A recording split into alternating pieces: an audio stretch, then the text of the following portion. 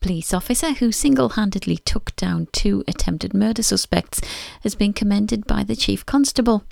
PC Ryan Murley was attending an address last October when he was informed that 2 brothers were wanted for stabbing a couple and killing their pet dog the day before.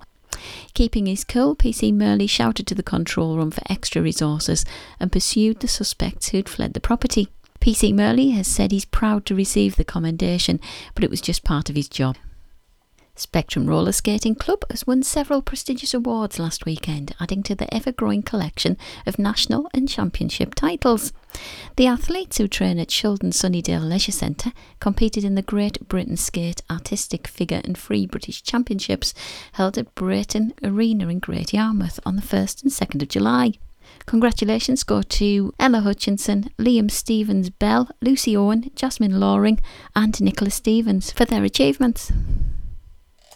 And finally, pupils from primary and secondary schools across County Durham have put their wellies on and picked up their spades to help tackle climate change.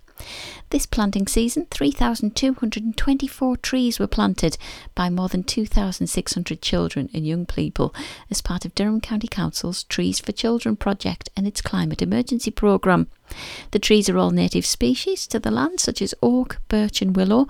The majority of planting has been done on public land, and the council is working with the North East Community Forest to engage with private landowners to secure further planting sites. That's the latest here on 105.9 Bishop FM. I'm Janine Campbell.